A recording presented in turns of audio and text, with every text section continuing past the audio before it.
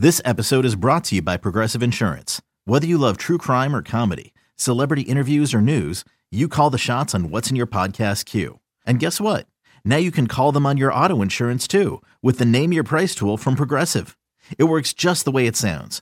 You tell Progressive how much you want to pay for car insurance, and they'll show you coverage options that fit your budget. Get your quote today at Progressive.com to join the over 28 million drivers who trust Progressive. Progressive Casualty Insurance Company and Affiliates. Price and coverage match limited by state law. The Rays Radio Network proudly presents This Week in Rays Baseball. Here's your host, Neil Solondz. Well, we appreciate you joining us for another podcast, and Mike Zunino with us. As most of you know, Mike re-signing with the Rays for 2021 and an option for 2022. Z, first of all, welcome back. What does it mean for you just to get this done after the way things kind of began in the offseason? Yeah, it was exciting. You know, it's obviously an organization that I want to continue to be a part of. It's made a big impact on my career and giving me opportunities that I haven't necessarily had in the past, making it to the playoffs, making it to the World Series, some of the bonds that I've made. So being able to have the opportunity to come back here and continue to play with Tampa is going to be an honor. And, it's great for our family situation as well. Let's walk through the situation itself. I mean, you finish up in the World Series, you drop Game 6, and really it was right after that the Rays had to say, hey, we're declining your option. What was your thought then, and how did things progress here until the middle of December when you got a deal done? Yeah, quite honestly, the way 2020 went, obviously we heard that there was a lot of financial losses and stuff like that. It was sort of known that this was going to happen, that either options or guys being tendered were going to be at the forefront of the offseason. So rightfully so, I anticipated, and prepared that this would happen. But, I had a great talk with Eric right after that, keeping the lines of communication open. And that was the biggest thing was keeping that open. There was a little down period for a little while. And then, as some stuff started heating up around that, we picked up talks again and were able to get something done, and was relatively quick. It was like I said, it was a fair proposal to begin with. So it was relatively easy. How much of how he handled it had to do with you coming back? A lot. I've had some great conversations with Eric, throughout my time here. And it goes a long way when guys are open, honest with you. You can tell when some guys, try to sugarcoat stuff, but he tells you how it is. And, I think he genuinely cares about his players and the players he brings in. So it makes it easy to have those conversations, maybe ask him tough questions that he's always willing to answer. And I think being able to do that and get on the right page makes it very easy to then come to terms with something like this.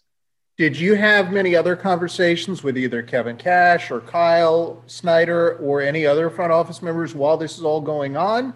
And how much of recruiting effort did they make to bring you back, or did you kind of have an understanding with them? Yeah, I had a few conversations, a couple with Cash, just sort of checking in, seeing how everything was going on that front. Paul Hoover reached out and just asking how everything was going. More genuine, just, checking in, seeing how stuff were going. But, it was nice. Once stuff started picking up some steam, I heard from a couple guys a little bit more, and it was nice to know, once that got done, that guys were excited. And it's just nice to be back here and continue with this group. Well, I saw the tweets. I saw Shane McClanahan, Aaron Slagers, Ryan Thompson, 3 young pitchers who you had an impact on. What does it mean to hear that they're excited to have you back? And I'm sure they weren't the only ones to reach out. Yeah, I mean, that's the biggest compliment you can get as a catcher. Obviously, putting pitchers in a great situation and trying to grow them is my number one goal. And, so for guys to be able to feel that way, obviously, have the confidence to put it out on social media so people can see means a lot. And, it's exciting to be able to do that, continue to work with these guys. And, I told all these guys before, I mean, they're the arms of this organization. The sky's the limit. So hopefully I can do my part to help these guys continue to grow. How fatigued were you at the end of the postseason? I mean, I know you didn't have a normal regular season, but you went through injury. You started all but one game of that entire postseason, which was rare for you to play that often, that many days in a row. Yeah, honestly, probably more mentally fatigued than anything, and not so much from the playing side because, when you're into that game, it's very easy to get up for, World Series games, ALCS games. But I mean, I think just everything we had to go through, obviously having, my family, my wife and 2 kids in the bubble, always uncertainty with that, testing every day, how to be at certain windows. I think the mental fatigue was pretty crazy because realistically, that's what tested people this year was just being able to go through this season and try to, keep it as regular as possible and as comfortable as possible. And we knew everything was happening throughout the country. What'd you learn about yourself in all this? Oh man. That I'm a lot more adaptive than I thought I was. Usually I'm very routine oriented and like to get stuff done, especially there. But, this definitely threw a wrench in everything, but, it was fun. It's nice to know that, you can, sort of go with the flow when things need to go. And, I think a big part of that is this organization. Cash is big on that. And a lot of the players bought in. So it made it easy as a group. You touched on the family aspect. How much of the fact that you've got a wife and 2 young kids in the state of Florida played into your decision?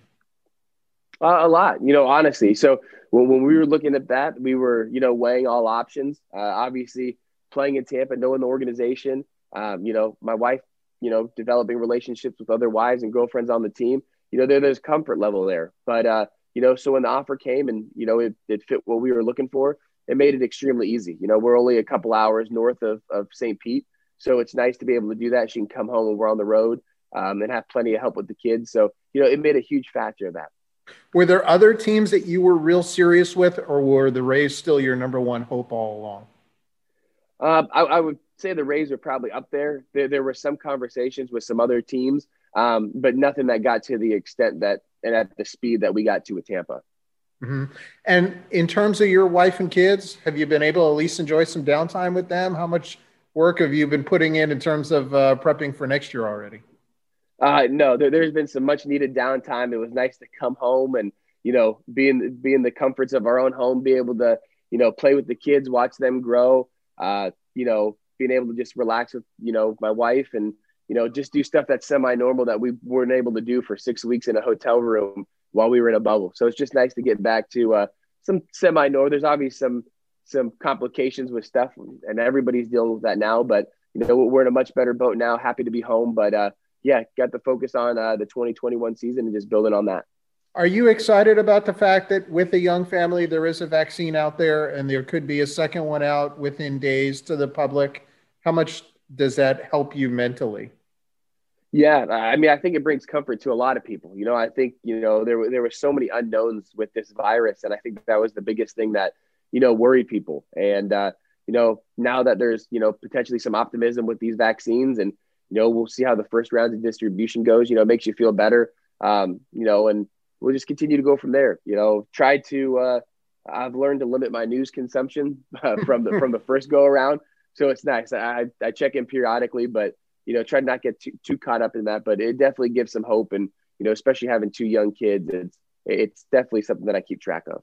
I know it's a personal decision, but have you made a choice as to whether you're going to take, be vaccinated yet? Honestly, I haven't put too much thought into it. I'm not sure how much time we'll have until, it's available to us. I know they're trying to use some tiers to give it to some people, but, it's conversations that we've had and, we'll see. Hopefully there'll be some readily available so guys can make that true decision come, either season or shortly after we start. And you mentioned starting to get ready for next year. You had a really good relationship with Chad Mottola in revamping your swing last year. How much more adjustments do you think you're going to be doing? Is it tweaking? What types of things do you plan on this winter? I think it's going to be some subtle adjustments. I felt like I was getting into a better, more consistent spot in the playoffs. But my biggest thing now is, my biggest thing when I first got home was making sure the body was right and healthy before I started my training program. And then, now being able to, sign back and know where I'm going to be this fall, be able to get a hold of Chad and, have some discussions and we'll be able to iron out some details, as spring training, approaches. And I know Kevin Cash said earlier in the week, he's expecting, an on-time start. Is that kind of the way you have to think right now? Yeah. That's the only way to be able to prepare now. And you got to be able to give yourself a chance that if we do start on time and stuff goes as normal, that you're ready. If we try to set some deadlines in our head that aren't accurate, guys can either be behind, leads to injury, leads to, maybe a little bit of a lapse in, production early. So we just got to be ready to go as if we're going to start spring training in early February, and we'll just continue to build off that. All right. Well, we appreciate a few minutes. We're glad that you're back, and I guess keep your shoes on. Oh, I know. That'll be something I'll hear for a long time this upcoming year. I know that. Especially in that clubhouse, I'm sure. Mike, thanks again for a few minutes. 100%. Thanks, Neil. That's the catcher, Mike Zunino. We appreciate you joining us, and stay with us. We'll have new podcasts as we go during the offseason, and we'll talk to you soon. Zunino waits, and the breaking ball drilled in the air to deep left field. This one's on its way, and it's 3-0 Rays. A solo homer from Mike Zunino from 0-2 to a full count, and the Rays extend their lead to 3-0.